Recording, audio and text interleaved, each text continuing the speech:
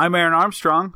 I'm Peter Moran. And you're tuned in to listen to our podcast. Listen to our podcast, or we'll show you something in the tug bay. Hey, Peter. Hey, Aaron. How you doing, man? I am doing pretty good. My illness is subsiding. I still got a little bit of the sniffles, but just so I can still get a little bit of pity from people that are listening to this. But overall, I'm doing better. How about you? I'm doing well. That'd be kind of weird if you didn't get better, and then I had to do an episode without you. Yeah. Aaron would have wanted it this way. He would have wanted me to watch Life Force. I must carry on. I actually thought about that, like if we got into a big fight or like some mild disagreement that ended our podcast, like this podcast is over because I don't know what the version of this is where I just talk to myself about movies.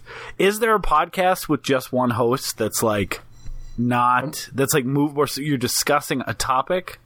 No, I don't know how you would do that. Like that's the one issue with making a one-man podcast and not making it sound like a book on tape. Because there's like the essayist ones where they're like basically just in a lot of ways like the Secret History of Hollywood or stuff, where they're reading stuff essentially.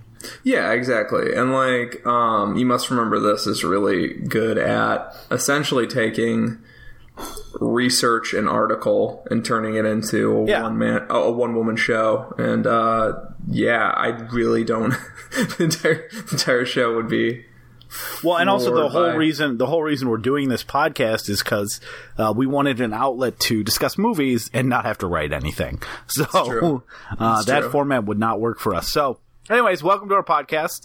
What we're going to do this week and next week, we're going to kind of do a twofer. The last couple movies that we saw, neither of us had seen. And now we're going to change it up a little, where we're going to do a Canon double special. And what that entails is part of the reason this podcast kind of came together was us kind of talking about that Canon documentary, Electric Boogaloo, and talking about some of the films we saw in there that we hadn't seen. And that was really one of the ways that Peter and I started discussing movies and like the type of genre movies that we both like.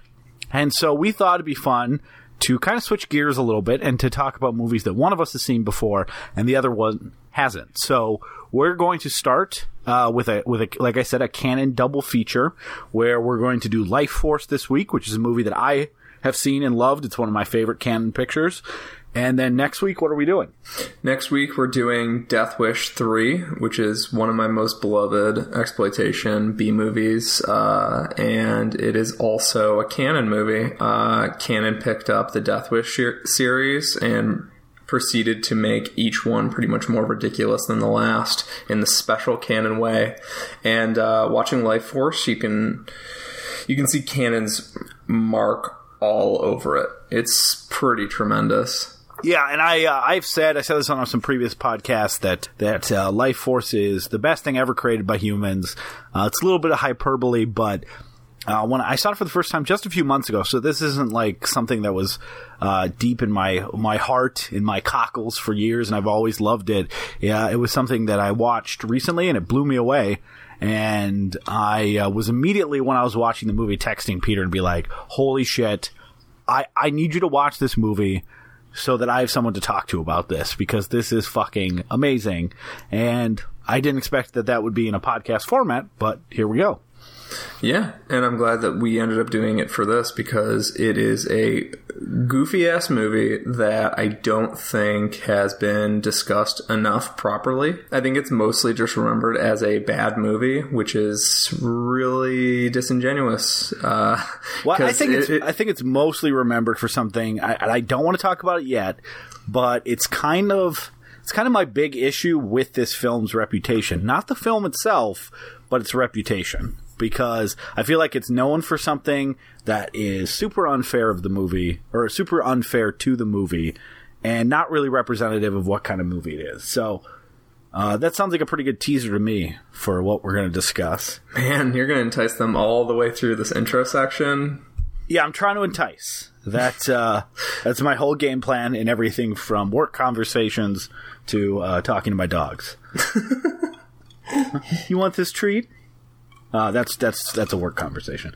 It's a work conversation. Yeah. My dogs, I'm like, can you please review this document I put together about your pooping in the house? It's more of a spreadsheet. Yeah, I try to be extra formal.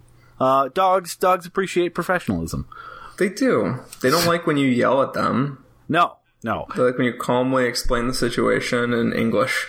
Yeah, and the people I work with really like treats. So they do. It's mutually exclusive. It is dog treats, but I'm not one to judge what they like to eat, and also I haven't told them that. So you should clarify that you have sexual human pets, and you work in an office full of dogs. Yeah, I work at the Pound. Did I not say that?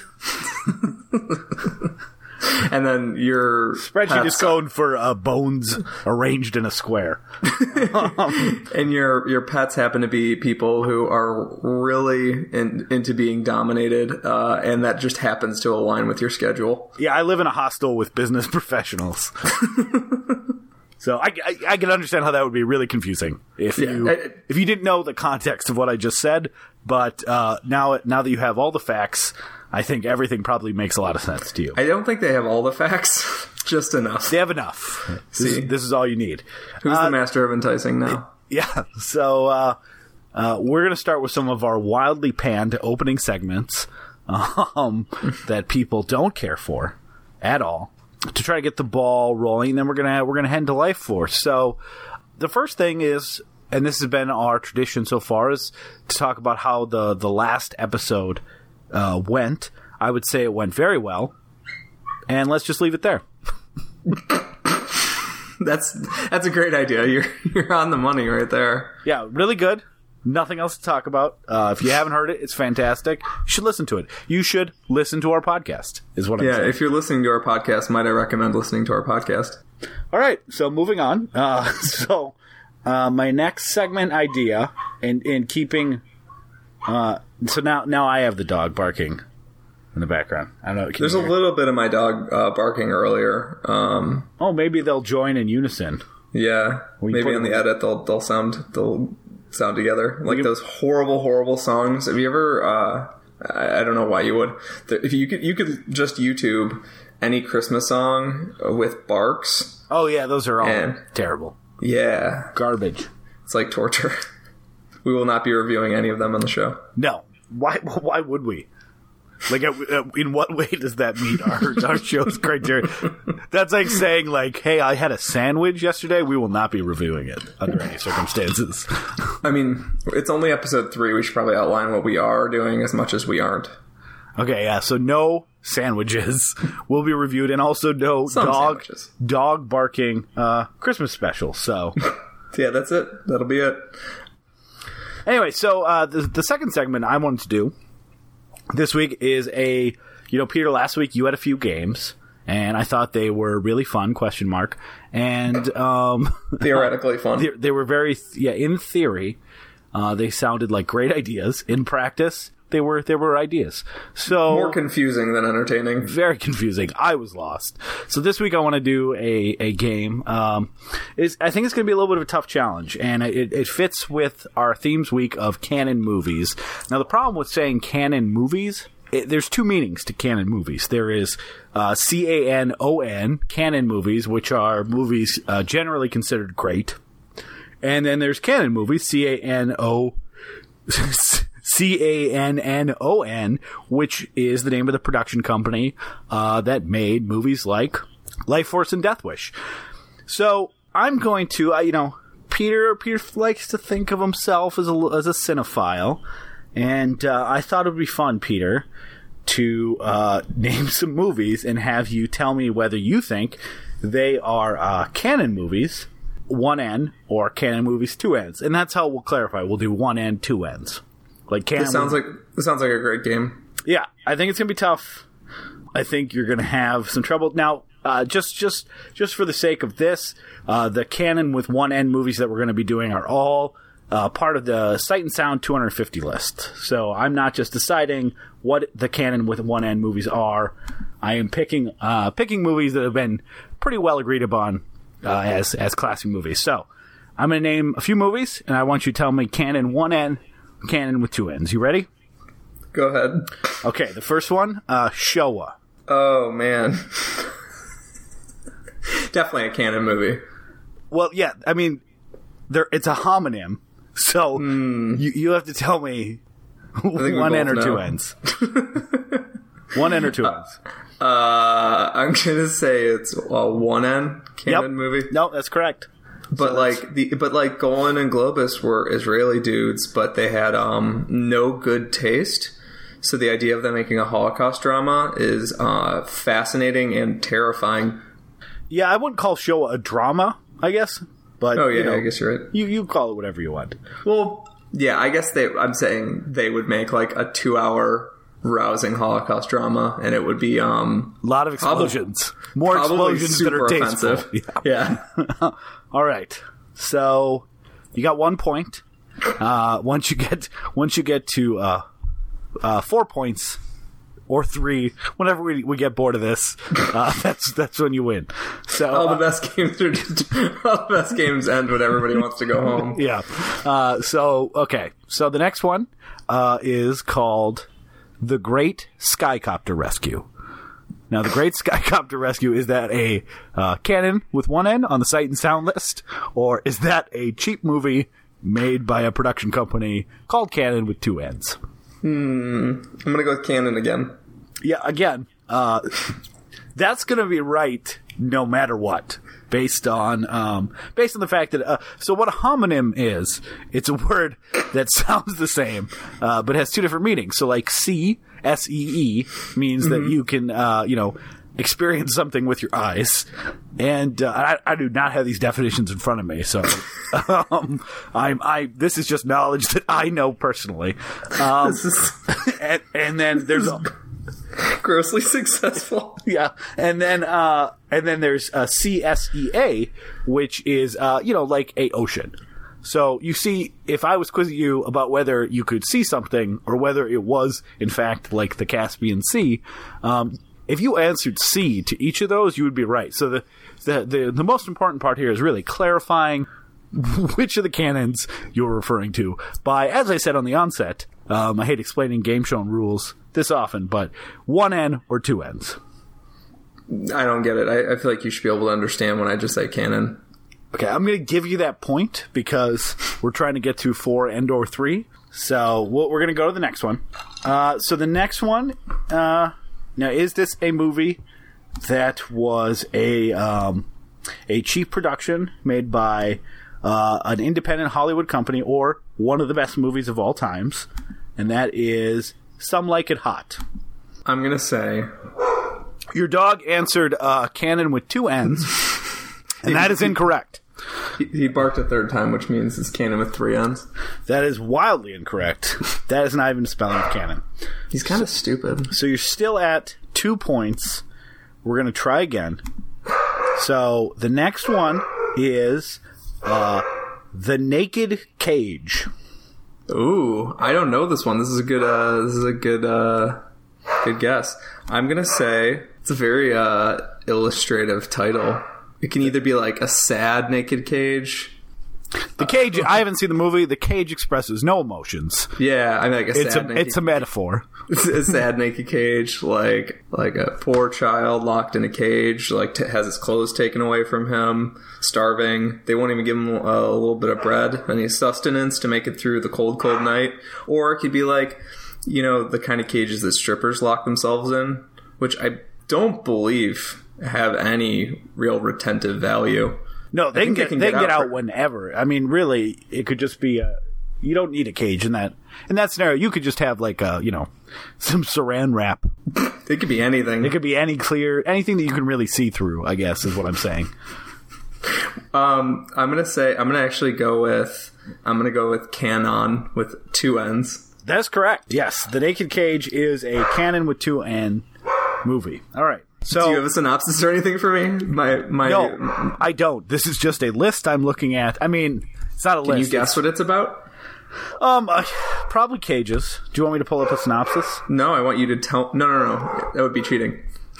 Now You can't turn around the game.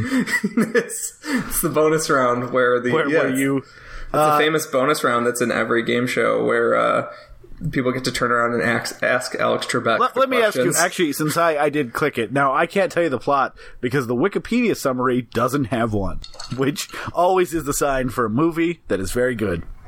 God. That no one even bothered to update. But let me ask you a question. This is a bonus round. I do have one more question for our game proper. So for The Naked Cage, the canon with 2 N movies, is the protagonist pointing a gun at someone in the poster?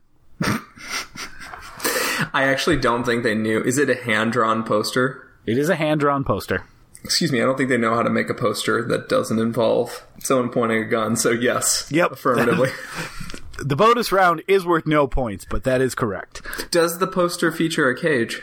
It does, and I can see the tagline, which is raw violence and hot rage explode behind bars. So, I got one more, and that is Gettysburg. Again, just like Showa, this is the concept of Golan and Globus making a Gettysburg movie is so goddamn appealing. But I'm going to say canon with one N. Incorrect. It's actually canon with 2 N's, but referring to cannons that fire cannonballs. It is neither on the Sight and Sound list, nor was it made by the Canon Group. God damn this was a special trick question. Now, I guess if you had said canon with 2 N's, I would have had no choice but to give it to you, because again, it's a homonym, and we've outlined the rules that the spelling was going to be key here. But so my trick question really could have been a trick on me, but thankfully you got it wrong. That was about cannonballs and the cannons that fire them. So you're still 3 points, and so, but I feel like I gave you enough chances, so we're just going to say you lose the game. You did not get to 4. Wow. That was really brutal. Well, to be honest, Gettysburg was my big finish, so the fact that you did not get it right just means that you lose the game, and we're going to have to move on, because I feel like that was my ending joke. And the best part about these jokes is you could just keep talking about them. It's important to explain that I thought it was a joke, that I put time into it, that I spent time going, okay, this is going to be a funny quiz, and then I also thought of another funny thing on top of it, which was adding in a third type of canon. So we can keep. I mean, do you want to spend 5 minutes going through the process of how I came up with this joke? Or do you want to move on to some of your segment ideas, Peter? I have some segment ideas, but I don't think I'm going to be able to top the supreme awkwardness of me trying to guess canon or canon. I do love it, though. All right, I have a segment idea for you. Okay. It's not a game this week. I'll come up with more games next week. It's just called Mutual Appreciation. And it is where we... or Mutual Master Appreciation. Is this casturbating? This is also known as casturbating.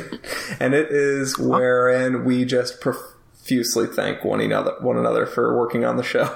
All right, I'm up for casturbating with you. Yeah, so I'd like to start by saying thank you for coming up with such a great segment idea as canon or canon. It's just really thought out. You even had a 4th joke thrown in there. Just really top-notch stuff. Well, thank you, Peter. And, I want to thank you for joining me on this podcast week in, week out. To be honest, you're not only a great host, but you're also one of the 2 people that I know for sure listens to the show.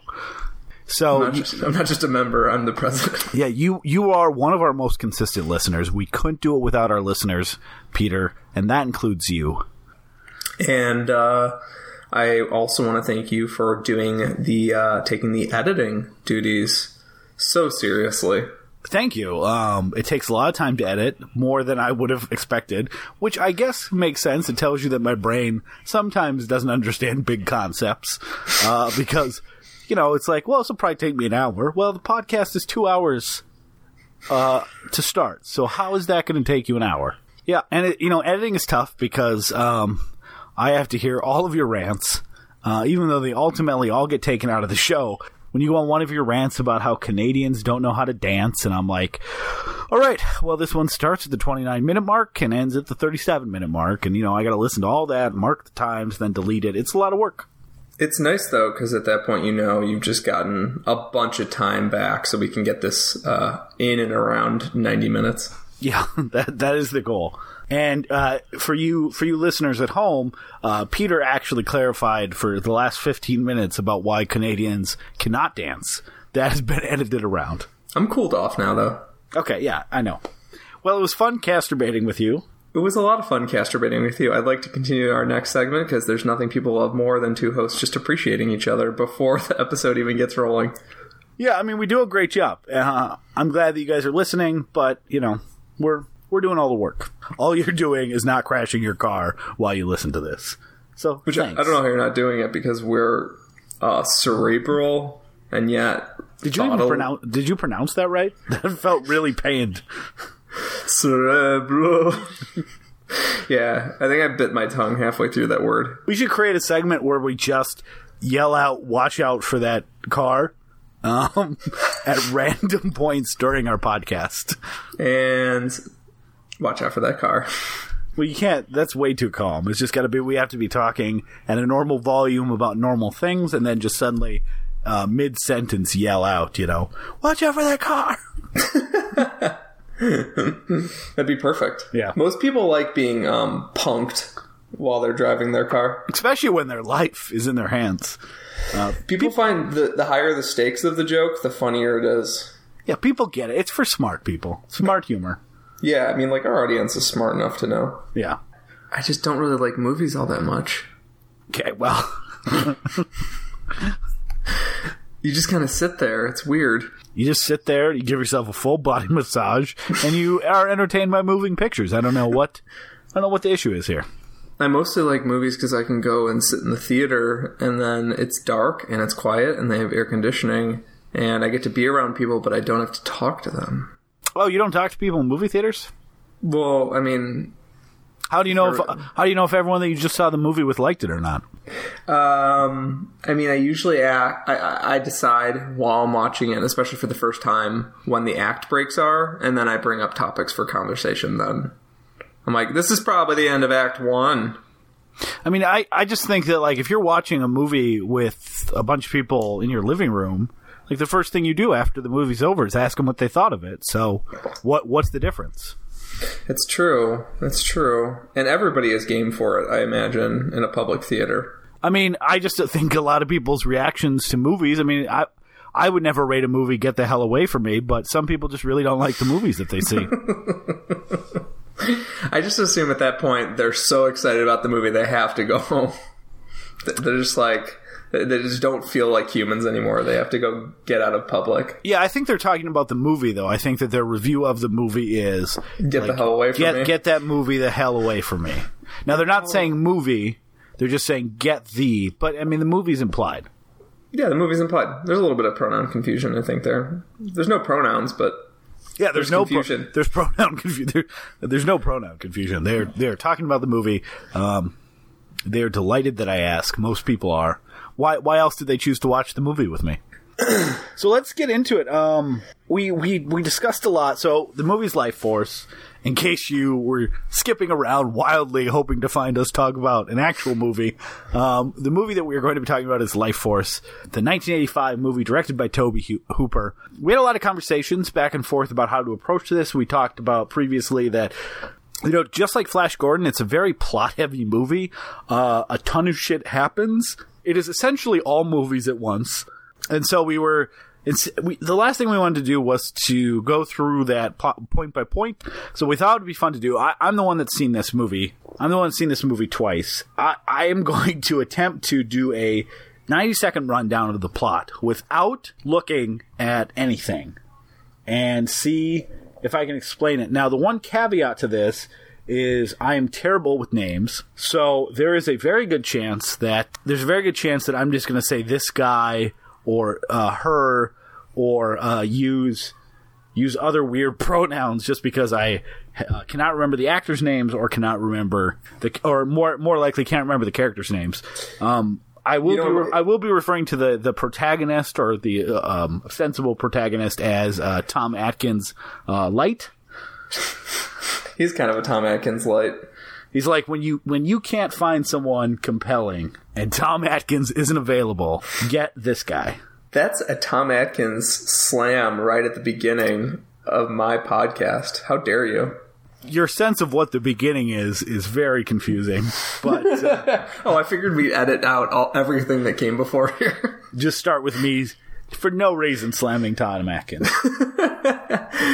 Man, that's the rudest thing I've ever heard. Well, now I'm only going to suggest Tom Atkins movies. I like Tom Atkins, but he doesn't have what, some people would call charisma or screen presence or acting ability or just, a lot of things that a lot of times that you expect from, you say, the protagonist or the romantic lead of your movie.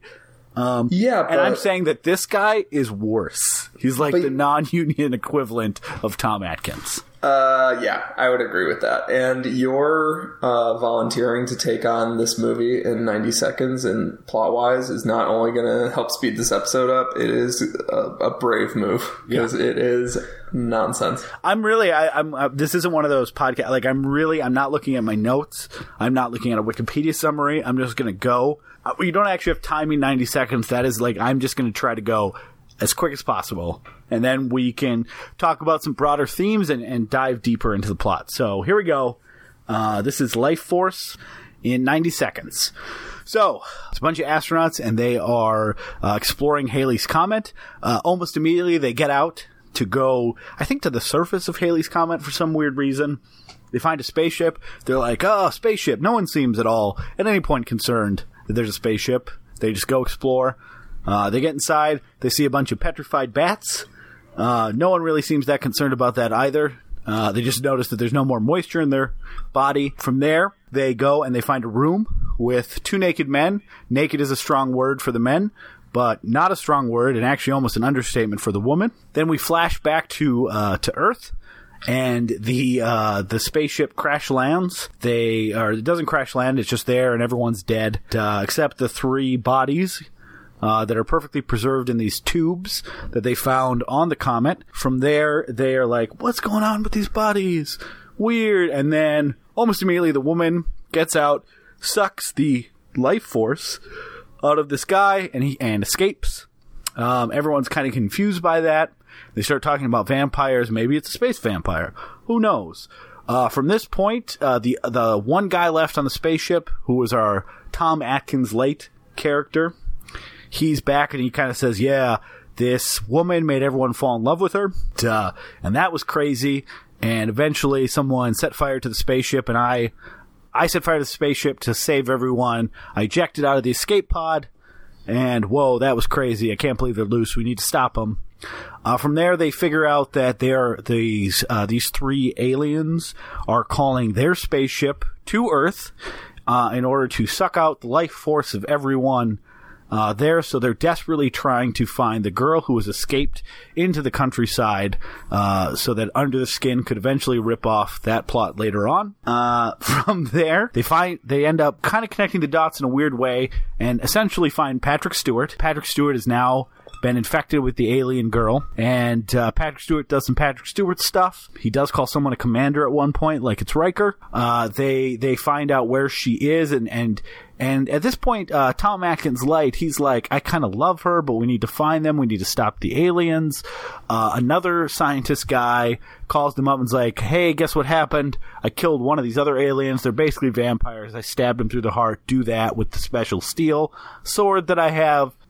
I am like, this is what drugs feels like. I'm just going to tell you. Because even just trying to keep this in my head is breaking my body down in a way I wasn't expecting.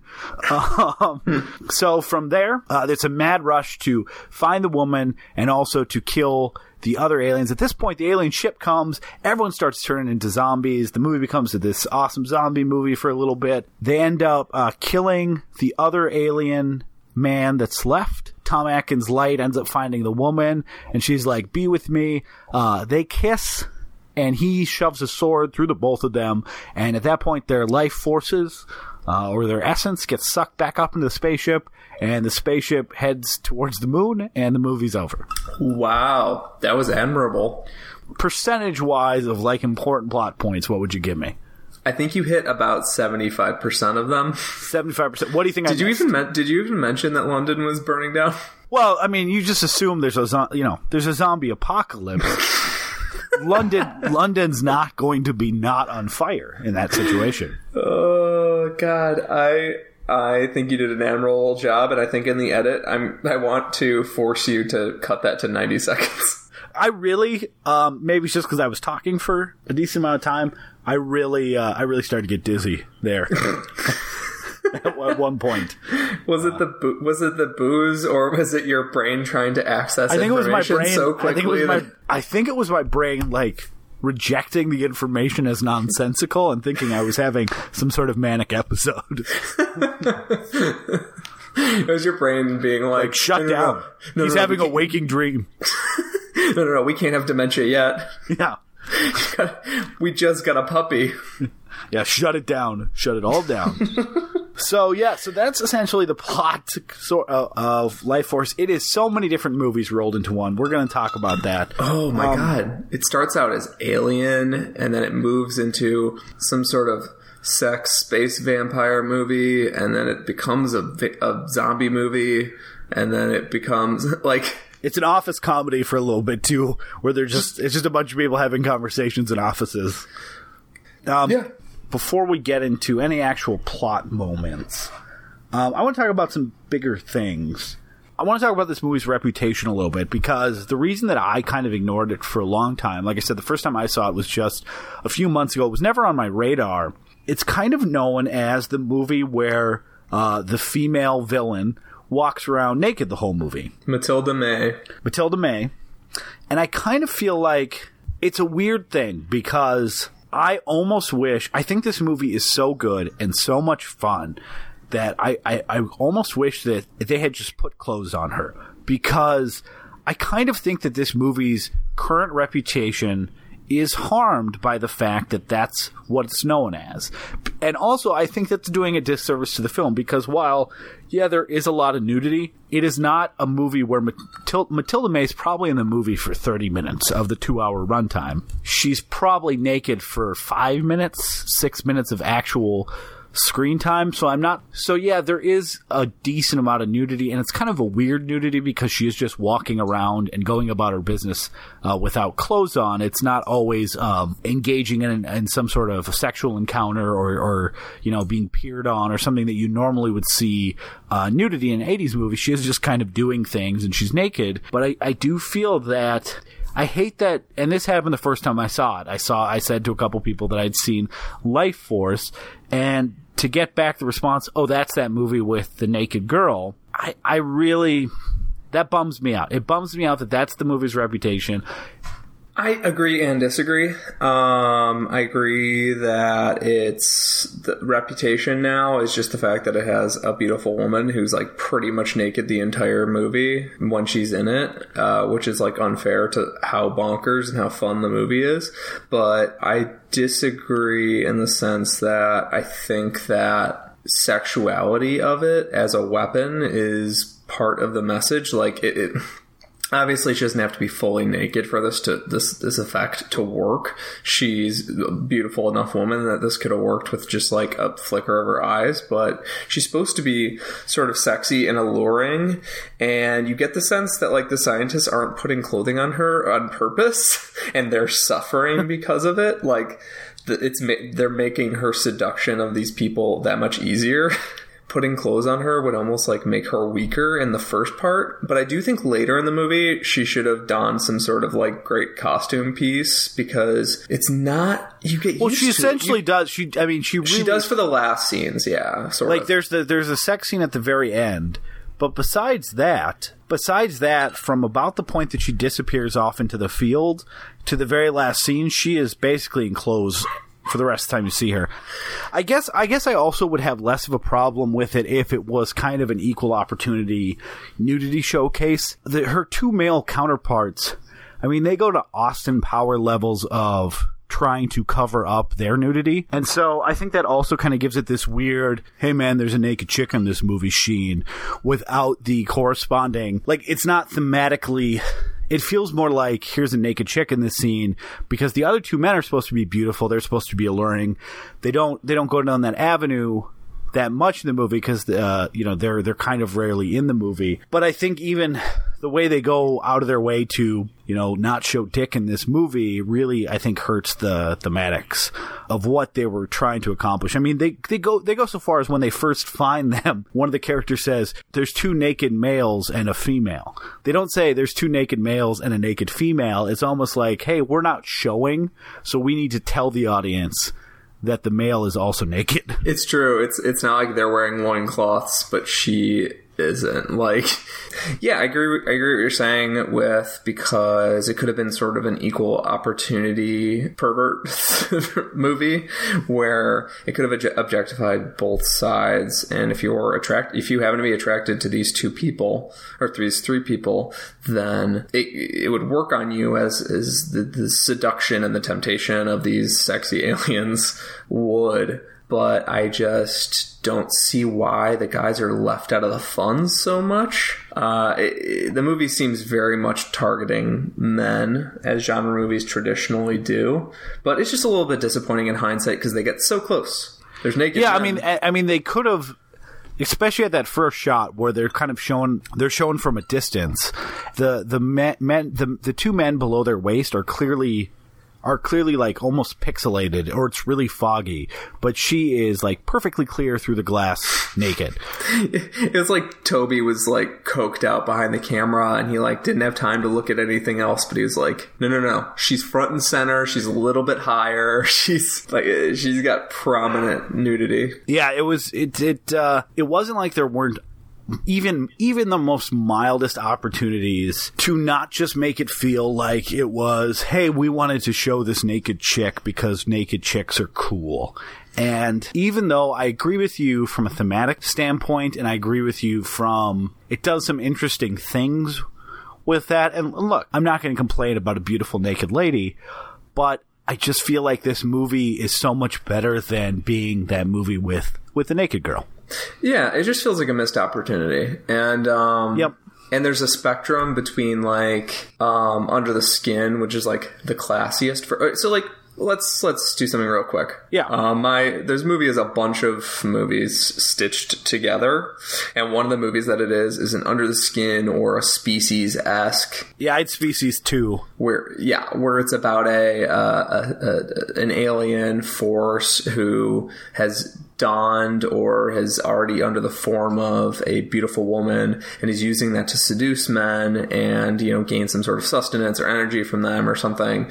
But as a alien seductress hits the streets movie, there's a spectrum between Under the Skin, which is very, very aware of how it's it's very aware of objectification, and that's like the whole point of the movie. And then there's like Species, which is like, it's creepy because you're supposed to be on the same side as the leering, creepy dudes that are just trying to bang Natasha Henstridge. Mm-hmm. And this movie leans definitely way towards more Species, which is fine, but it's more just the fact that it feels like a slightly missed opportunity in that it could have felt progressive for its time if the men were more included, or if the movie just felt more thoughtful about how it was using sex. Because it mostly abandons, I feel like, as an Under the Skin type movie or a Species type movie, it mostly abandons that concept. Yeah, and it becomes this weird, this love story between these 2 people where Tom Atkins' light is more like, can I do this? I'm so tempted by this woman who loves me,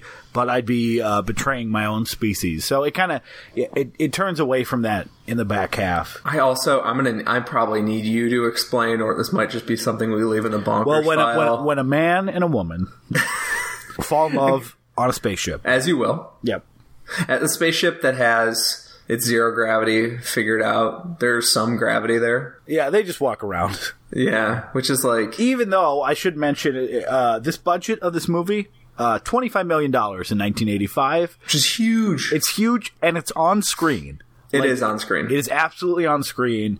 The effects are no joke. This movie, even its zombie effects, are the best zombie effects this side of a Tom Savini movie. It's true. For a movie that's not focused on that stuff, like a Fulci movie does the zombie effects, or a Tom Savini movie does the zombie effects really, really well, but that is front and center. This movie does so many other things. It literally starts as a riff on Alien, scripted by Dan O'Bannon. Yeah.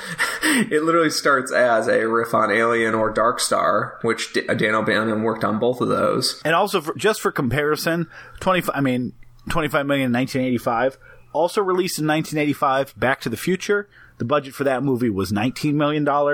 And Rambo, First Blood Part 2, also $25 million. So for canon films, this is some major league stuff. And I think the budget is more impressive on this than on Rambo. That's what's so funny is that, like, so Back to the Future is this family adventure, it's for the whole family. It's this comedy. It has all these appealing elements. Rambo, First Blood Part 2 is a sequel to an amazingly successful movie. And then Life Force, which is, let's see what cocaine makes. And this was a total, so Tobe Hooper's career post Texas Chainsaw Massacre, he was sort of the boy wonder of Hollywood for a little bit, and people just couldn't give up on him, despite the fact that he was apparently behind the scenes kind of a nightmare to deal with. But a lot of it having to do with his coke problems, his gargantuan coke problems. And he didn't have like the Martin Scorsese cocaine problem, where he made amazing films. He just had like if you and I started doing cocaine, our work would maybe get more interesting and creative, but maybe not as cohesive as you'd like. Yeah, this movie feels like a coke movie, and some of that might be projecting, because it's really easy to do that, especially on 80s movies. To do cocaine? Yeah, it's really easy to do cocaine. It's super easy. If you can breathe in through your nose, you can do cocaine. You just breathe. All you need is to breathe. You need $1 and to breathe. You can use a Canadian dollar, which is like 70 cents. Not recommended, though. Oh, really? My famous apprehension. Again, no one knows about that, so. It's been edited out. It's been edited. I think that's an easy thing to project on 80s movies, to be like, oh, this feels like such a coke movie, but like this movie feels like a cocaine movie. And a lot of that has to do with, apparently, he not only is this a $25 million movie, this wasn't a movie that he comfortably made for 20 and then blew the other 5. Apparently he like ran out of money multiple times, and Golden Globus had to go like bail him out and give him more money. But yeah, he did a couple other. He signed a 3-picture deal with them, which is a amazing 3-picture deal. Which is this Texas Chainsaw Massacre 2 and Invaders from Mars, which is why Texas Chainsaw Massacre 2 is a batshit movie just like this, where it's just like lacks any cohesion, but every scene is played at 11. Mm-hmm. And I almost, maybe I'm misremembering like this, but I almost remember him saying something along the lines of that he didn't know when he was ever going to have this opportunity to make a movie with this budget and with this creative freedom. So he wanted to basically put everything that he's ever wanted on screen with Life Force. And you can see that. And I'm pretty sure that is a quote from the documentary. It is also possible I made that up. It's also possible that even if he did say that, he like made that up later to justify the fact that he was just out of his mind. So that's that's what our podcast gives you. It gives you stuff that may or may not be accurate based on the memories of one of the hosts. Well researched. But with this sort of movie, it would feel strange to do a ton of research, because it's enjoyed as this sort of id-scratching moment-to-moment movie, and it's a roller coaster. There are multiple points in the movie, like later in the movie there's the Patrick Stewart introduction at a asylum, and because as soon as I got to the asylum, I was like, oh, this is where they're going to make their money back. They're gonna have the rest of the movie be in a single asylum that, might be even reused sets. And boy, was I wrong. Yeah. Have you ever been so happy to be wrong? Because it gets so fucking awesome. Those last 25 minutes. I will say that the third act, wherein after them they're pursuing, they basically run through the under the skin type movie pretty quickly. Let's actually pause there just for 1 sec, because the whole little 10-minute moment of, she's taken on this different form, and she's like finding these guys and like trying to lure them into her car, or trying to catch a ride with them. It really is like someone, now I know Under the Skin is based on a book, but it feels like someone's like, hey, that's a 10-minute idea they didn't do much with in this movie. Let's blow that up to feature length.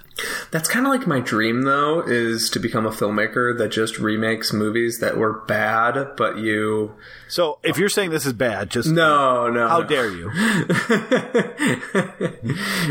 Is this an episode of How Dare You and Don't Interrupt Me? I think it's Don't Correct Me. No, Don't Correct Me. I did interrupt you, though, so if you want to start that segment. So, I think that the movie has a sort of a quality where there's like segments of it that feel like little mini movies that you could just take out and make your own movie out of. And that's one of the segments where there's just this body hopping, sexy, like alien force that's just on the run.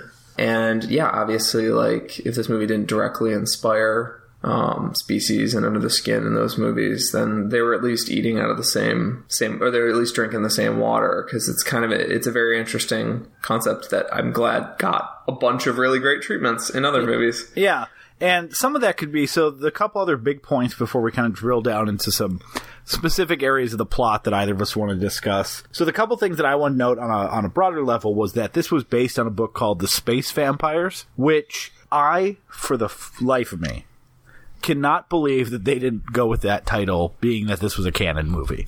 Like, they changed the Space Vampires to Life Force.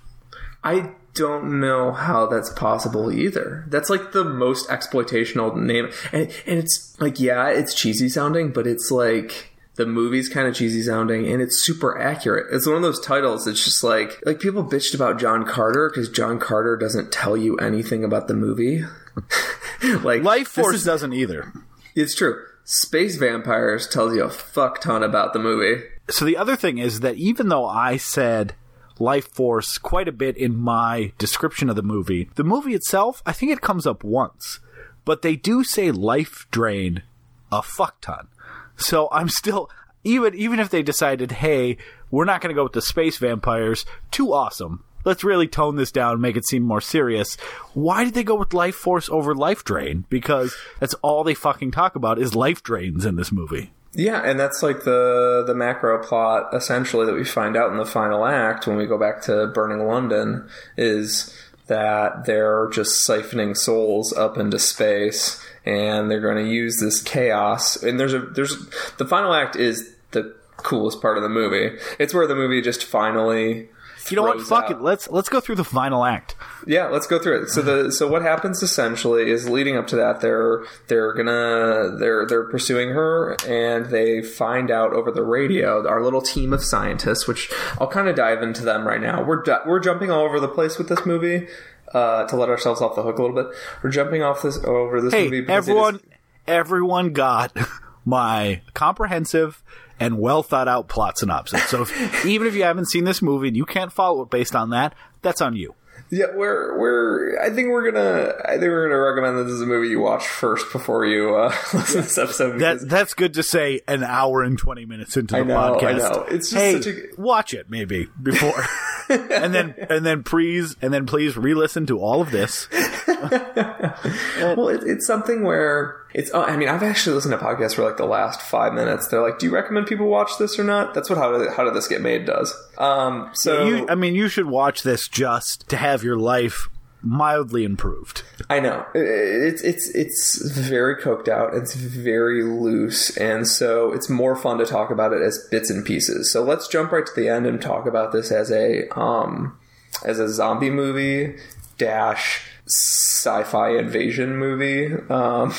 So the last act of the movie, I think, does a decent job of tying together a lot of disparate elements. Wherein we had this like slow second act wherein they were pursuing just the girl. We'd forgotten about the guys mostly.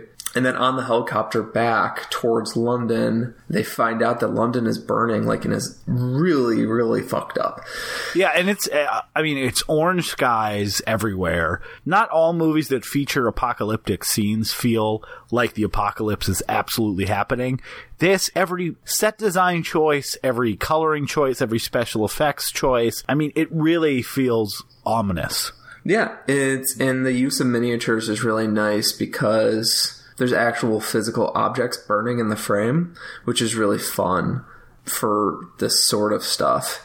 And I felt a sense of chaotic brutality in this third act where you see, you know, everyday people running and screaming for their lives from these space vampire zombies. And I mean, this might be a good point to kind of take a step back and determine what the hell they are. So yeah, essentially, so this is kind of explained earlier on that it's kind of explained, and then they break their own rules on what they are. Yeah, I'm racking my brain. It's something along the lines of, once they get bit, you know what? Fuck, I give up.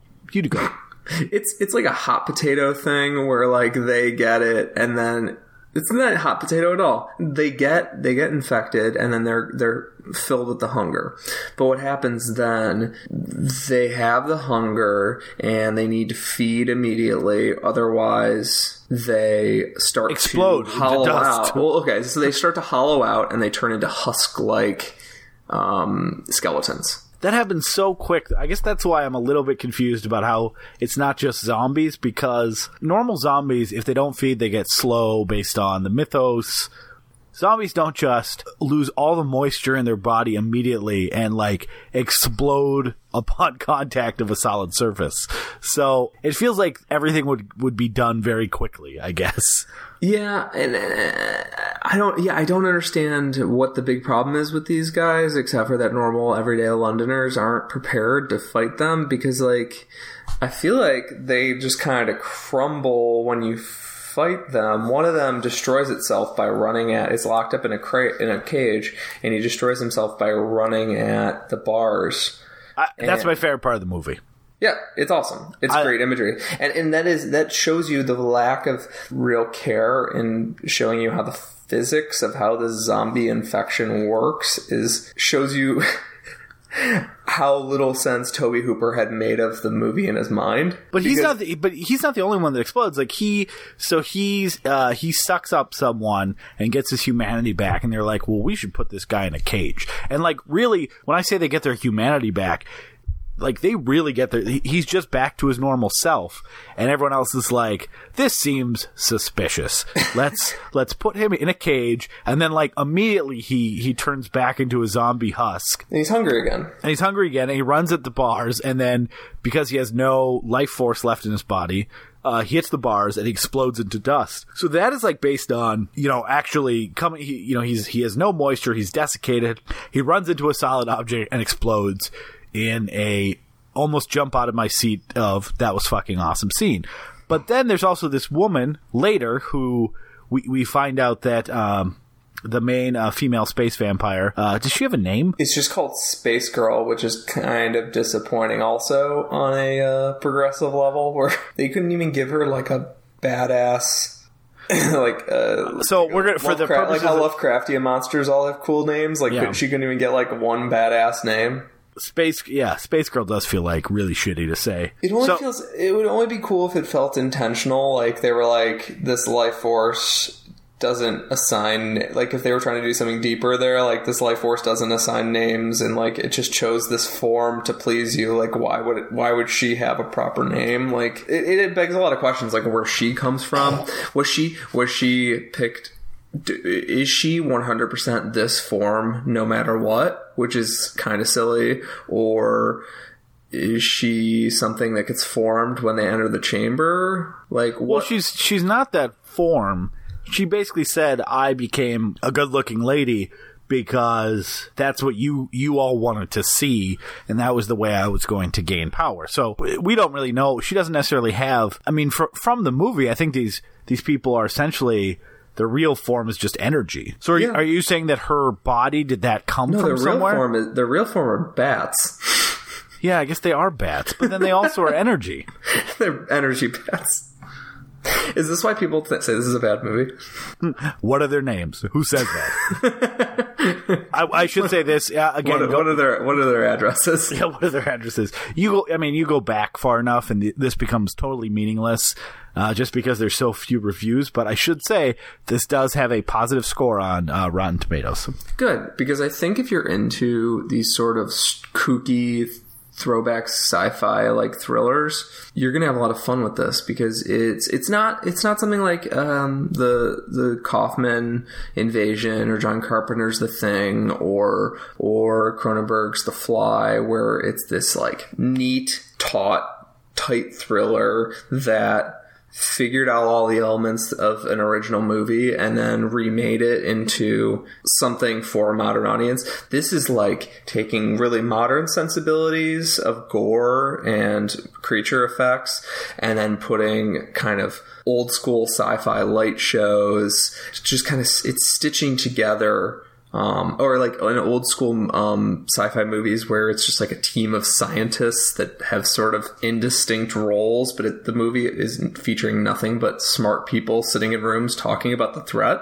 Yeah, that's the middle. We don't have a budget. They're going to be wowed at the beginning and at the end. The middle of this movie is a lot of room sitting. I do want to just. So to get back to the zombies and how there's really no set rules for them. So we mentioned the guy who is a zombie and he runs into the cage. He hits a solid object and he explodes. The woman who, because as we said, we were having trouble identifying what the real form is, but the space girl can turn into energy and also possess people. So she possesses this lady in the countryside. They later find her body dead. And or desiccated, and they bring her to an autopsy table. She just explodes into dust. Like nothing touches her, nothing hits her. It's not just, hey, they turn into these husks and are vulnerable. They turn into these husks almost immediately and then reach a point of desiccation where they just explode into dust clouds. They get more and more brittle as time goes on. For a moment, they kind of reminded me of, well, the timing also on the brittleness changes based on drama. This is a movie that's trying to follow the plot or the mechanics of what's going on linearly is just going to frustrate you. Yeah, and especially it's weird because, like I said, it's a movie about a team of scientists trying to suss out how this thing works, which usually in a movie like that, like John Carpenter's The Thing, which is an unfair comparison because it's the best horror movie of all time.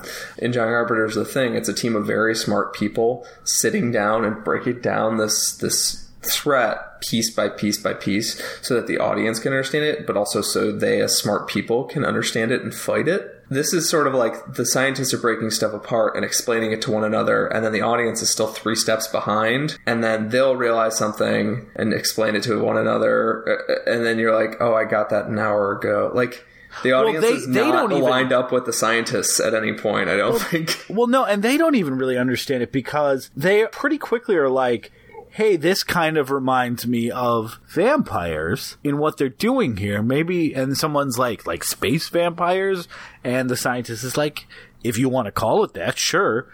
But we're going to call it life force. Yeah. But then they keep discovering things that everyone else knows about vampires. So you're 100% right, because they're like, very early on say, yeah, I think these kind of seem like vampires, but then they're like stake through the heart, and it seems like they're passing on their vampirism to people. Like none of the stuff that actually is associated with vampires. They know the word, but they don't know what vampires mean. But there's weird rules in the vampire thing. Like, there's a sequence which I need you to help me parse out as well. I'm fine with the lead vampire being able to break rules, because that goes back to Dracula, where like the dregs and the slaves, the drones, whatever you want to call them, below like the king vampire, they all follow different rules than the king vampire, and the king vampire can shift shapes and can seduce in ways that like a common husk can't. So I kind of like how there's that sequence in the helicopter going towards London, wherein one of their downed comrades and also Patrick Stewart both bleed blood through the air out of their mouth and nose and eyes, and it forms this like blood clot in the air, and then the blood clot starts to resemble her, and it splashes on the floor, and they're like, we lost, like, yeah, there's a fucking weird scene, but that's like basically showing that she can break the rules however she wants. And then earlier, the fact that the Husks die just trying to run at some bars shows you that they're weak as hell. So I think you're missing a very important part of that scene. And that is, Patrick Stewart's already kind of dead and I think he's dead, actually, at this point, because he was possessed with her. And so what happens is that all that blood comes out of his mouth and coalesce into a blood clot. It kind of looks like a heart for a second, and then forms into a version of Space Girl that just looks like she's covered in blood. And then she screams at Tom Atkins' light, and then she explodes. And the part of that scene that you're really missing is that it's fucking awesome. And who cares? What an oversight. But like, honestly, it's funny that I didn't. So second time watching it, I didn't even like your points are valid, but this is 100%. My notes for this scene are just, they have 5 exclamation points after each sentences. And it's just describing what happened. It's just awesome. And I guess, I mean, from a story standpoint, it's that she possesses people, but she already left his body in that blue stuff. So it almost just seemed like a vision, because it also seems that she can come to him in visions that are also kind of real. So maybe this is a bigger question to talk about, because I have this to discuss with you. Does she like him? Because I actually feel like, yeah, she's trying to, like, I honestly feel like she has a connection to him, as insane as that is. Because let's talk about their connection, because I don't get it. Yeah, he is just a sentient bat of sweat and heavy breathing. But she loves him, and but I honestly think that she has some sort of connection to him. All right, so she has a very confusing line at the end of the movie, which leading up to then, I thought that you were like, why do they have a connection? Is she just attached to any human that, like, is he just sort of like tied to her because she's her first glimpse of humanity? Like, I couldn't come up with anything. And essentially she says, because you're one of us, when they're joining, which is maybe the most confusing mic drop for that like plot point I've ever heard in a movie. I've seen it twice. Like, I don't even remember that. Yeah, she says, because you're one of us. And it's like, was it that that he's one of us now? Is it because he's one of us now? Does he have some sort of cosmic connection? Is he some sort of chosen one for their plan? I do not fucking understand it. Well, that part I kind of get. So, and this is kind of my general notes of the ending. I'll just read it. And I said, it's one of your standard endings where all the souls are getting sucked up, there's a zombie plague, there's an alien invasion, and you have to rescue the princess to give the princess back her sex energy. because that is why he's going back there, because he says, I've taken something from her and she wants it back, that she transferred in their many times of copulating. You know, that's not how he says it. He says it, I have her sex energy. I need to get it back. Because he is the worst actor. He is the most dead fish in this movie.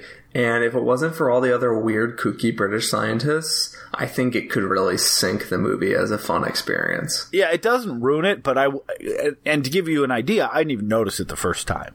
And this time there was a second where I thought I was going to get sucked up into how bad every one of his line readings were, and how everything was screamed in a tone that made no sense. And there was, like when you all of a sudden start circling, oh wait, am I turning on this movie? You start feeling like maybe because it just, the second time around, it was so omnipresent of just, oh my God, who thought this guy could be in a movie? I think he's like in a lot of these cult movies. Like I think he had a little career for himself. His name's Steve Railsback.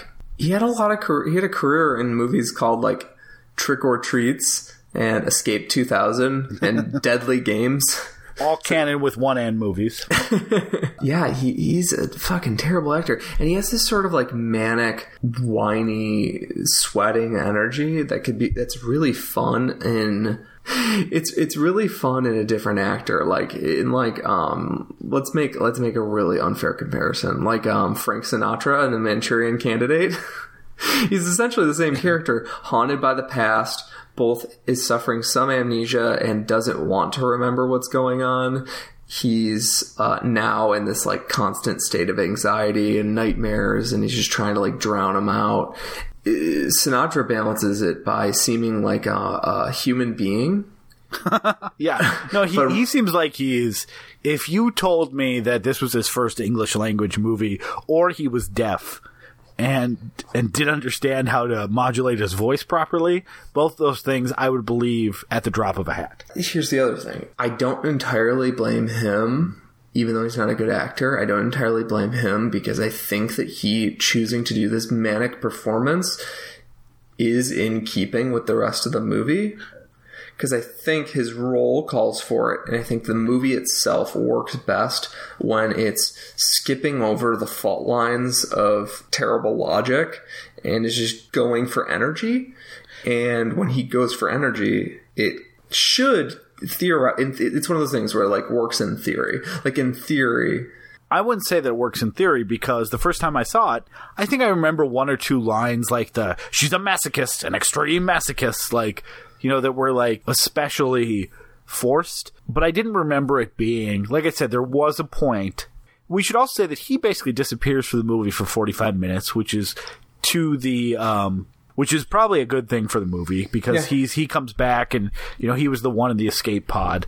I think, honestly, it was the Patrick Stewart scene of him, the blood coming out of his mouth, that kind of brought me back and was like, I'm back into the goofiness. Because there's like 10 minutes where he is forcing out every line. Everything sounds like I've never said words before. I don't understand how they work. He must have got the direction. Just yell at the top of your lungs. Don't worry about tone. Just scream things like a madman, even if they don't work in what anyone else is doing in the scene. I came back from the brink pretty quick. But again, to your point, it's not to the movie's detriment, because I didn't fucking notice it the first time. It's true. The movie can, if you're watching the movie and enjoying it on a scene by scene basis, like not paying attention to the stitching, I could see you ignoring this crazy fucking dude, because everything around him is crazier than him. It's all 11. In no scene is he the craziest thing in the scene. Even in the scene where, so there's a scene where he basically, as a scientist, becomes qualified to become a exorcist. And he gets to perform an exorcist on on Patrick Stewart. And that's really where they just yell in someone's face. Yes, and in a scene wherein he should have sunk the scene, because it is nothing but him yelling at an unconscious person. It still kind of works, because they've decided to fill the scene with this blue, we should talk about this blue light. It's just like painted over the frames. And yeah, you know what it kind of reminds me of? It reminds me of the scene in Ghostbusters where it's very Ghostbusters-y. Where they empty out, where the Walter Peck releases out all the ghost energy. It reminded me of that level of quality special effect, just blue instead of magenta or whatever it was. That's it. Yeah, that's it. True. I think it's the soul swimming around stuff, like depending on your tolerance for soul magic kind of shit in these movies, is the soul magical stuff looks really good as it is. Oh yeah, those scenes of just every, like, the life force getting, now again, I'm saying life force, I'm saying it more than the movie ever did, but the life force getting sucked up of everyone's souls looks great. You know, I never saw the movie Skyline, but from the trailers of Skyline, it kind of looks like what they were trying to do there. So we may be able to mark Skyline down as a movie that also stole from this. I'm willing to believe that. But yeah, so that exorcism of Patrick Stewart scene, yeah, he's just yelling in his face. And the one thing I want to note about that scene before we step away from it is that The scene plays it with he's looking at Patrick Stewart and he's seeing the space girl who's trapped inside of him, and there's like a scene where he's being drawn to her because he's, like we said earlier, he has some sort of connection with her that we were not able to suss out at all. If you came to this podcast for answers, you are going to be super disappointed. And also, if you go into the movie or if you're looking for answers in a canon movie, what are you doing with your life? It's true. You're taking fan theory to a new level if you come up with anything. Yeah. There's a scene where he's being drawn into her, but he's in a dude's body. So, like, the movie has a little bit of gay panic horror. Oh, my God, yeah. A lot of bit of gay panic horror where him not Tom Atkins giving into her temptation, the temptation of this evil space vampire, is played on equal grounds with him not wanting to kiss a dude. Well, also, so he ends up kissing Patrick Stewart. Oh, yeah. And that's when the other two scientists that are there are like, we need to stop this. This has gone too far. This exorcism has gone too far. Whoa. Oh, like, now shit's got crazy. I can't believe he did this.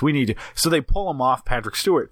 It should be noted that this is after there's blue shit flying around the room. Like, the wind effects are kicking up everything. Those two scientist guys are like, this is just all part of the process. And then he leans in for, like, not even an open mouth kiss, just like it's a kiss on the lips, but it's just a, like, type thing. It's a face embrace. It's a face embrace, and everyone's like, we need to put an end to this. No more. And, our quiet British sensibilities will not allow this. It's funny because the first time I saw it didn't read as gay panic to me because I was just kind of sucked up in the scene. And from the Spectre of 2016, it just seems like, they stopped the exorcism. Like, for some, I didn't really follow in my head that, they stopped it here because this was when it went too far. But I bet you audiences in 1985 totally got what they were going for, because to them, seeing a guy kiss another guy in a lot of respects probably would have been like, oh, whoa, this is too far. Thank God those two scientists stepped in and pulled him off it. So it's kind of funny where the gay panic of the scene, which is very, very present, I should say, was almost lost on me as someone who, that doesn't even full of hate. It doesn't read to me. So in general, I think that he's a strange character. We were first introduced to the guy, our non-Tom Atkins, our lead guy, because the movie decides to introduce him on a expedition, but to Halley's Comet, like you said, which is funny because, like, apparently people were really scared of Halley's Comet. So much so there's an entire news report that essentially just tells you what ancient people thought of comets and then speculates whether the space crew is dead. Which, not a great news report, even if it's a local affiliate. It's true. It's sort of like, well, you could just report on the comet, or you can report on the astronaut. It's like they have no regard for astronauts' families. No, it's just ancient people thought that comets were bringers of doom. Maybe not so crazy now that we don't know where the spaceship is. They could be all dead. But yeah, another movie that was scared of Halley's Comet was Night of the Comet. Oh, that one features a comet? Actually, you'd be surprised. It does. Interesting. You'd figure maybe it was like a theoretical comet, but yeah, they got their comet budget up and really took care of it. I thought it was the soap that you used to clean bathtubs. I don't understand this reference. Is this one of your old man references? I'm not even sure if that's a real product or a TV show product. But I seem to think that Comet was something that you like shook at bathtubs to clean up. It could not be. Could be a product that I made up. I was going to go for that or the Full House dog's name. I went with the bathroom cleaner. I should have went with, I didn't know they made a movie about the Tanner's golden retriever. Also a up-to-date reference for all the kids out there. Exactly. Spoiler for next week, though. But Night of the Comet's a great movie that was also similarly terrified of Halley's Comet that it was going to, or making fun of comet terror. Essentially, yeah, I would put that one in the making fun of it a little bit, or at least using it as a plot device. I think Tobe Hooper might have legitimately been scared of Halley's Comet, though. Yeah, probably also the DEA. Probably also running out of cocaine. Yeah. His greatest fear, running out of cocaine. Number 2, DEA. Number 3, that fucking comet that won't leave him alone. Well, I suppose the comet came in 86, so my guess is it was more like, this is going to be a big movie for us. Let's really tap into what the audience wants. And it's so funny because, like, I only know Halley's Comet was a thing from, like, Night of the Comet and this. And stories your grandpappy told you? No, my dad is a space nut, and he's never told me. You were going to say astronomer, and then you went with space nut. So, is it you were like, oh, I forgot my dad doesn't have a job, and is instead just a crazy person with maps of the solar system in his basement? Never mind. Not NASA. Reading people's palms is a job, Aaron. Not in astronomy. No, not like a pseudoscience way. My dad's just really into space in general. All dads are. And Civil War in space. It's true. And he's never told me any Halley's Comet stories, so it's a cultural touchstone that has faded with time. Yeah. We should say that when they go in, like this space crew, they roll with the fucking punches because they're there just to study. They're there just to study the comet, and they're like, hey, I guess there's a spaceship. Well, let's go in there then. Like, I don't know how NASA trains their astronauts, but they're really chill about everything. Everything is like, well, let's go do that then. Well, they're out of radio contact, so they do what Marines would do in a movie, where they're like, we see a big alien bug, report back, and then they just get static back, and they're like, well, we're gonna go fuck with the big bug, alright? And then they get static back, and then as soon as, like, they're running away, then finally HQ responds. It's that sort of thing where they have interference on the radio. Before the radio gets smashed, they have interference on the radio, and they can't reach anybody, so they're just like, they make the executive decision to move forward, which is, I'm fine with that. I mean, that's like... But they are pretty, like, then they run, for scientists, and they run into what is clearly a giant bat. And they're like, it kind of reminds me of a bat. Like, there's no features changed from a bat. I wish that guy had, like, a name tag that said, like, whatever his name, like, Shepherd or whatever, and then right below it just said zoologist. It's like a visual joke. Yeah, I love that, where it's like, well, we're not going to change anything, but let's pretend that they forgot what bats look like. Come on, Toby, show a little bit of faith in your special effects. It's kind of like if, like, someone were to, I think it was the size that confused them. So it's sort of like if someone were to maybe shrink an elephant down to dog size and then show it to you, and you're like, that kind of looks like an elephant. No, first off, you'd spend the first 10 minutes saying "aw." And then you'd be like, it kind of looks like an elephant. And you're like, but it's clearly not a normal elephant because elephants don't come in that size. Yeah, maybe size as Godzilla 1998 taught us.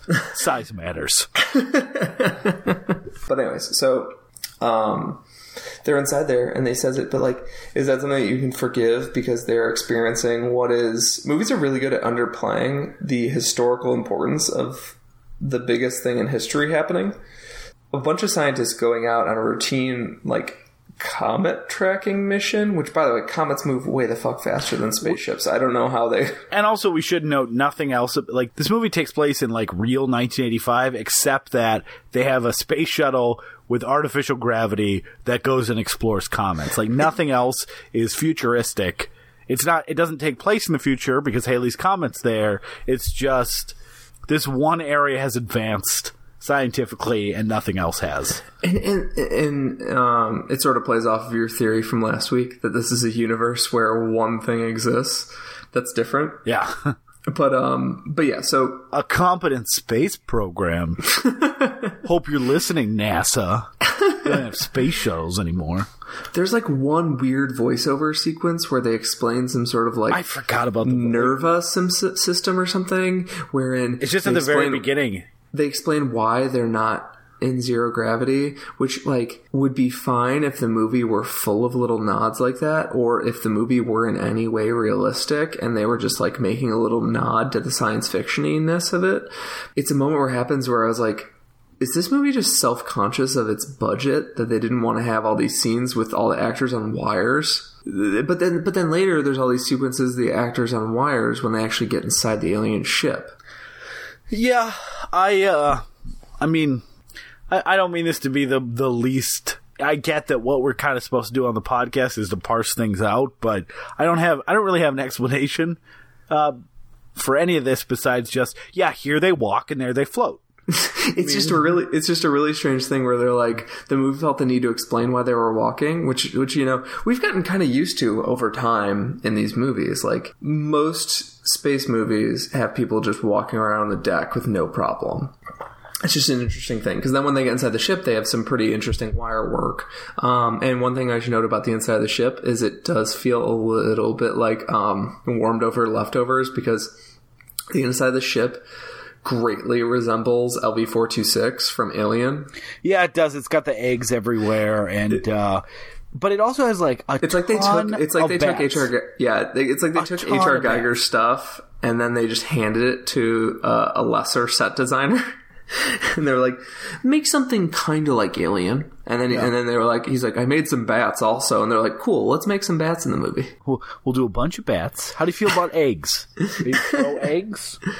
So they, by default, look like bats. I should say that, as far as I know, bats do not hatch from eggs.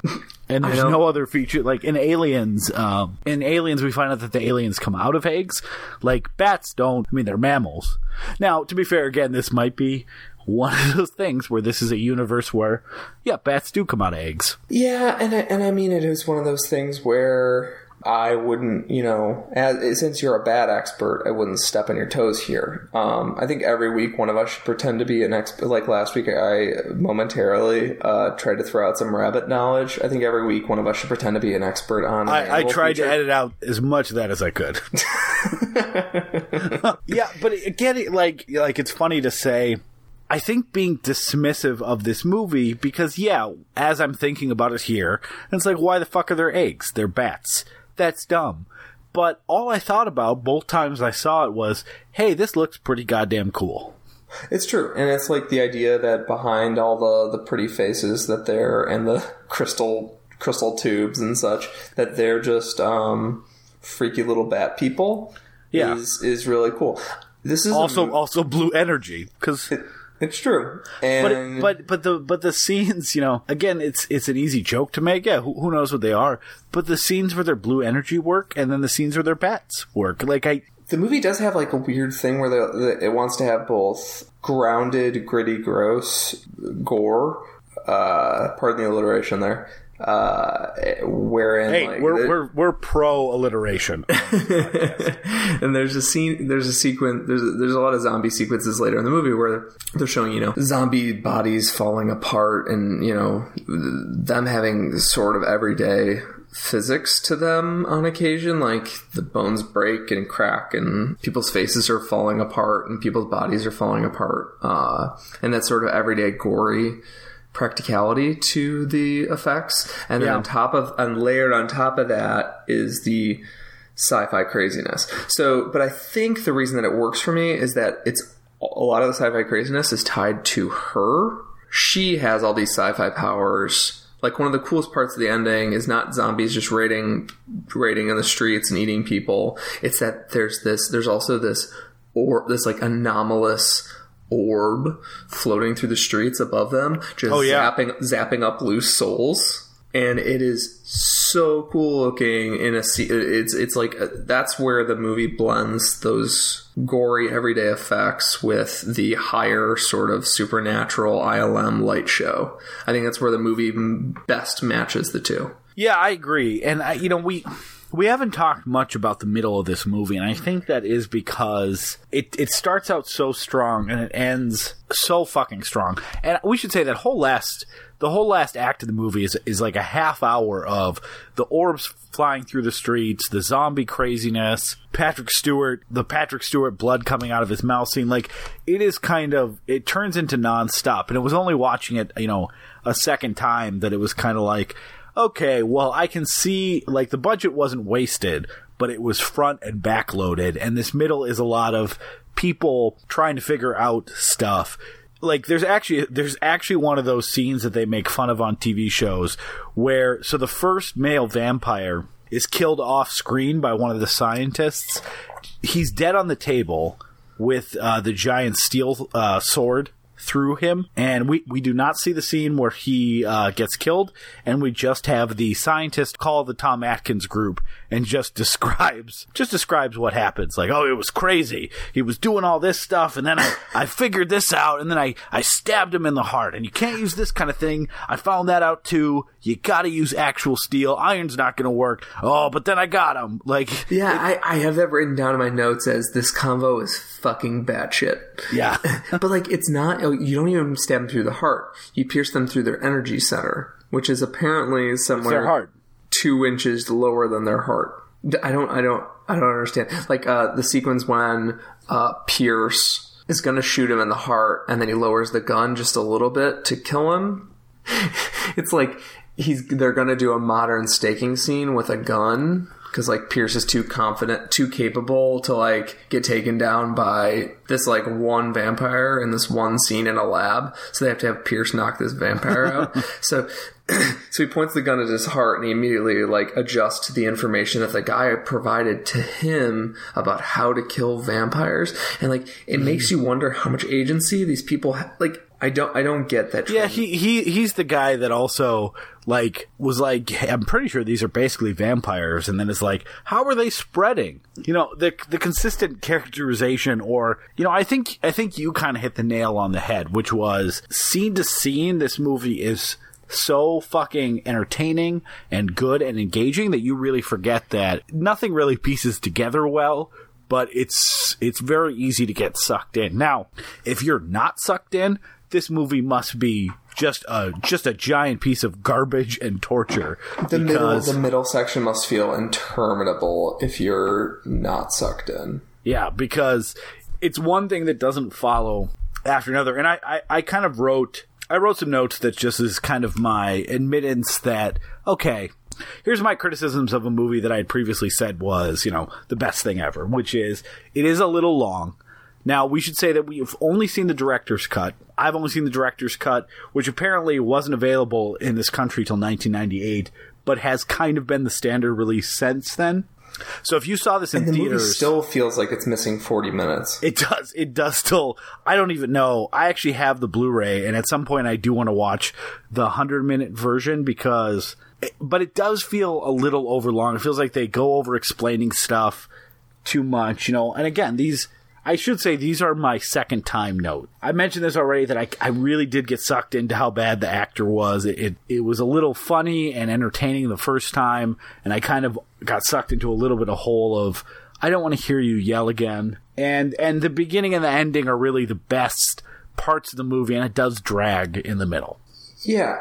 I think that it has huge second act problems, like a lot of these horror movies do, where the first act is super chewy mystery. Because that's the thing about movies in general, is that when movies are everything but possibility, they're super interesting and mysterious. But then movies inevitably get less interesting as they go, and the second act needs to really ramp it up in order to keep audiences interested. And this movie doesn't quite do that purely because of its insane lack of comprehensibility. Yeah.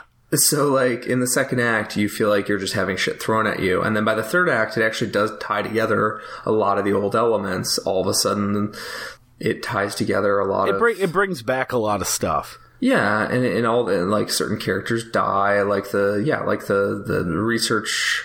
the research scientist who's like basically an expert on vampires. The one we were just talking about, his staking by bullet scene. Mm-hmm.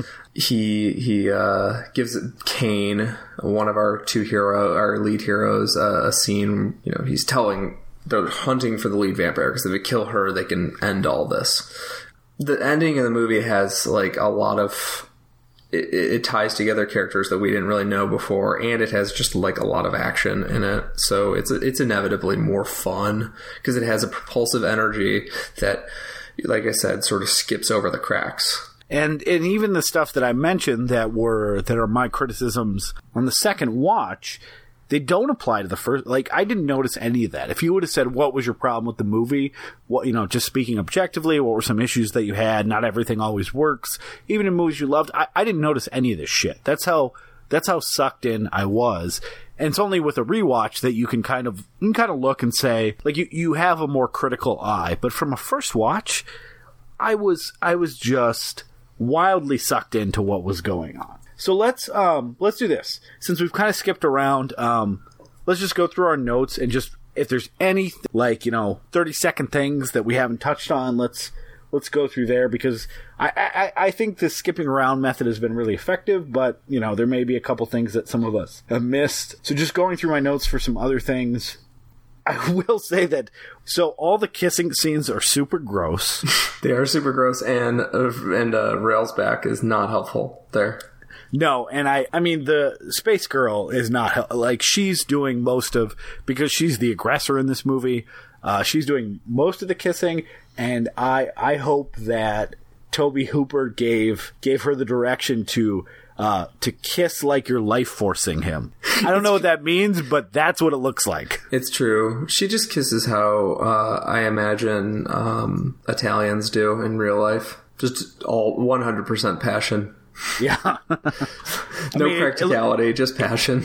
It's the try to eat their face kissing. Yeah, it's lovely. I have one comment for super early on that I missed. There's a scene where they're going through part of the tunnel, and because they're going through the tunnel of the spaceship, the alien spaceship, and because it's a Dan O'Bannon LV-426 kind of looking ship, it looks very vaginal. It's even sort of pink. Railsback says, "I feel like I've been here before." And man, I missed all this. And I was like, and I realized, I remember later, that scene, but realizing later now, I'm like, oh, dude, this is like a reference to him somehow being connected to her. Instead, I read it at the time as a sex reference, like he's or a birth reference. I've been here. Yeah, high five, other astronauts. Or a birth reference, I guess. I mean, I guess all the astronauts were pervs if what they imagined inside the space crystals was naked people. I also have Bukowski was played by a young Tony Blair, right? It's true. That it's really weird. That was, there was actually a split second the first time I watched it that I'm like, is that Tony Blair? It's Tony Blair, the Schwarzenegger of Britain.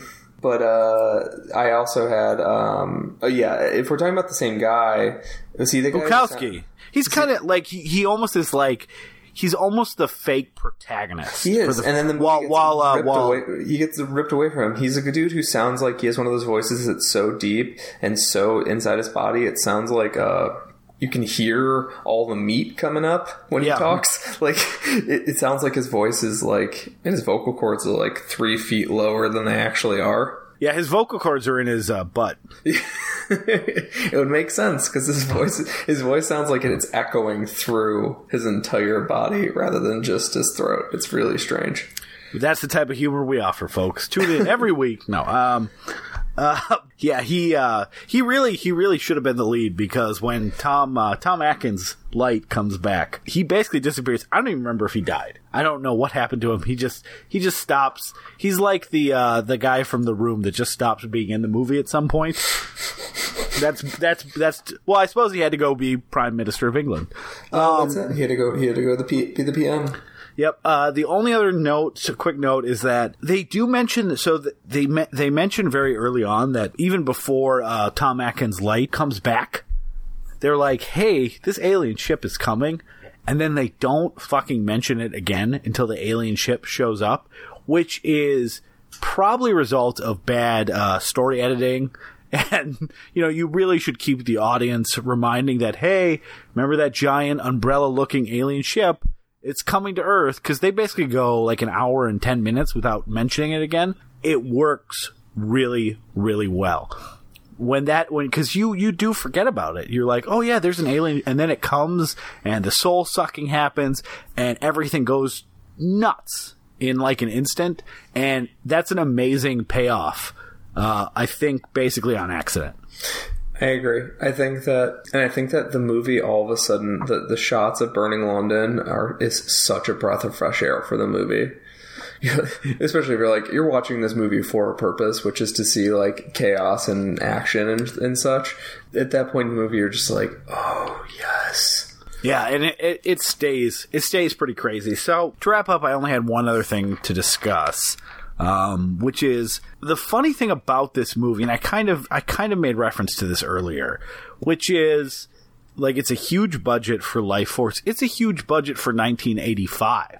Mm-hmm. Like the Bond movie from 1985 was $30 million. This was $25. All of those other movies have like an audience they were targeting on any level. I don't know who the fuck they thought this movie was for, besides like us. Yeah, I think the movie is specifically for us because it's a kitchen sink approach where it's 5 movies stitched together. So I bet you I haven't watched any trailers, but I bet you it makes a kick-ass trailer, dude. Well, I mean, the reason I ended up watching this so quick was Electric Boogaloo, which, goes through a ton of canon movies. There was probably only a minute clip from this, and it was like, I need to see this movie as soon as possible. And I blind bought the DVD from Amazon. I agree with you. It definitely makes a kick-ass trailer, but I really don't see because if they're trying to make this giant space adventure, which sometimes it is, in this big sci-fi movie, gratuitous nudity and gore and all that other stuff doesn't fit from a marketing standpoint, and definitely the rating wouldn't have fit.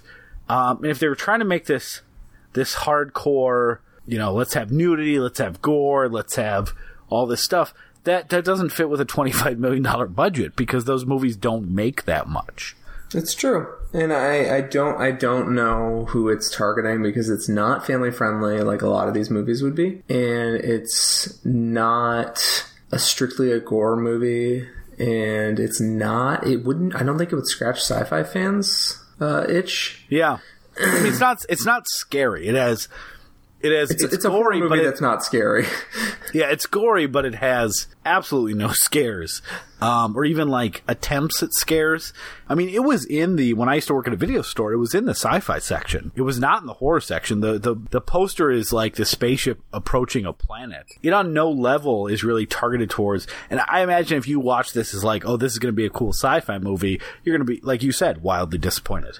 Yeah, and I think you need to watch it as a batshit thrill ride. I think that's the function in which it works best. Yeah, I mean, I could not be happier this movie exists. This was like finding treasure. It was like finding treasure that I was hyper aware of.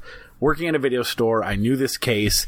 It didn't hold any appeal. There was no one ever said anything positive about it. It was the Naked Girl movie that almost made you feel bad for watching it because of the context. So it was like finding treasure that was in front of your face the entire time. I totally agree, dude. So if you somehow made it through this entire podcast and you haven't seen Life Force, get your shit together. Yeah, what are you doing? Why did you listen to all this? I don't understand it. You know what? Don't listen to our podcast ever again. I know our title is listen to our podcast. For you, pretend there's a don't. As far as we're concerned, the podcast as far as you're concerned, the podcast is over. Yeah. But yeah, this was our messiest episode yet, which I think is appropriate to the actual movie that we covered. I think it worked well to kind of go over the plot, talk about bigger themes, and then just kind of talk about whatever the fuck we wanted. It's true. It is truly a strange, coked out vision of what a genre movie is. It's 5 different movies loosely stitched together, and I think that our discussion tried to find some threads through it. Yeah, and I think the other way to handle it would have been just saying, well, this was awesome, and this was awesome, and this was awesome. When I redo my top movie list, this is finding a way on there. Like, I cannot express to you, I probably should have said this at the beginning, not during closing thoughts. When I was about to rewatch this movie, I felt like a little kid. Like, I was excited when the titles came up. You know, you see a movie that you love in theaters as a child, and then it finally comes out on home video and you get to watch it again. That is honestly how I felt watching this movie last night again, because I fucking love this movie. Yeah, it really did scratch an itch, and I'm glad you suggested it. And also, this is gonna get us kind of headed in a good direction for the next couple weeks of shows. Well, next week is our two-parter of this, because this was our canon double feature. This is the I've seen it, Peter hasn't, and next week. My guess is that Peter will be the hyped up enthusiast as we talk about Death Wish 3. Why'd your voice change? I can do it again. Yeah, no. Do it again, but I'm not going to edit any of this. Yeah, no, good. Take 2. Death Wish 3. Yeah, it was the same. Can you say it Can you say it normally, or is it so seeped into your bones? No, it's all deep in there. I don't know if I can do it normally. Let me try again. Okay.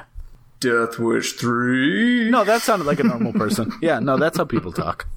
No, we're covering Death Wish 3, which is one of my favorite movies ever, and is a canon movie, and it's something Aaron hasn't seen yet. And I haven't seen any of the Death Wish movies, so and I'm not going to recommend this one over all of them. And I don't really I like the other one. I'll get into it more next week, but I think their ugliness outweighs their fun.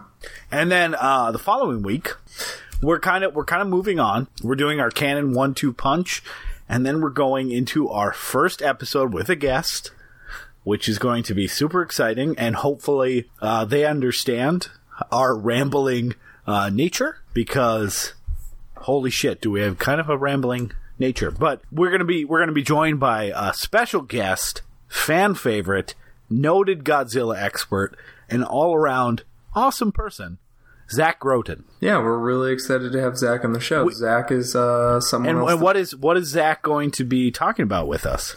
Zach is like you said, a noted Godzilla expert, and we met him through The Dissolve. So we've been friends with Zach at the same time that we've been friends. Zach is going to be discussing Godzilla versus Hedorah, or Godzilla versus a Smog Monster, which is something that I have not seen. Yeah, Peter has not seen it, and we're going to really get it. Zach, I have a very long history with the Godzilla franchise. I spent a good part of my high school years trying to watch all of them. Zach is the only other person that I've ever met that knows Godzilla, not even as much as me, but to a level that is way beyond. He kept up with it. He actually, I'll tease this now, he kind of re-excited my old high school love of Godzilla based on an article that he wrote that we'll be talking about. But yeah, I'm excited to cover the movie. It's one of my favorite Godzilla movies, and I am really excited to have Zach on for it. Yeah, so we'll have 3 people that are very enthusiastic about the series in general, but I haven't watched the movie yet, so I can't tell you if I like it or not. Kind of hoping that you hate it, just because I think that'll be a dynamic where you and I are arguing like old friends while someone is very confused. It's true. I think Zach is expecting a love fest, so an ambush would be really, really wonderful for him. And I'd be on the guest side. You would be, and then as a joke for episode 6, Zach and I would host it, and then you could call in angrily and demand your job back. And then as a joke, you guys just host it forever. Yeah. Is this a conversation about your Tuesday nights being taken up now? No, I got no place else I'd rather be, Aaron, than talking about Life Force with you. It's good to hear. I need to hear that today. That was one of those things that came out of my mouth, and I was like, can I amp this sentence up to make it sound less sarcastic? And I was like, nope, can't do it. Just got to ride this out and hope he knows I meant it. I know you mean it. And that's our Love Fest. We're bringing back casturbating to end the episode. Oh yeah. Thank you so much, dude. Yeah. Thank you so much. I think this was a lot of fun. And yeah, next week we're going to continue the insanity. So Stay tuned. I have been and will continue to be Aaron Armstrong. And I have and always will be Peter Moran. And we'll see you next time on Listen to Our Podcast. Goodbye.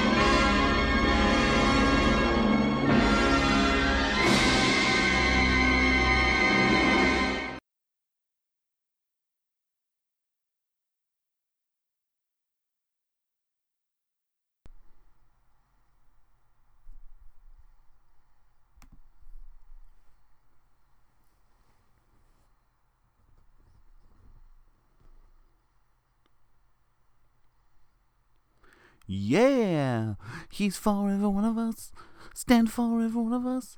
He'll save with a mighty hand, every woman, every child, every man, he's a mighty flash.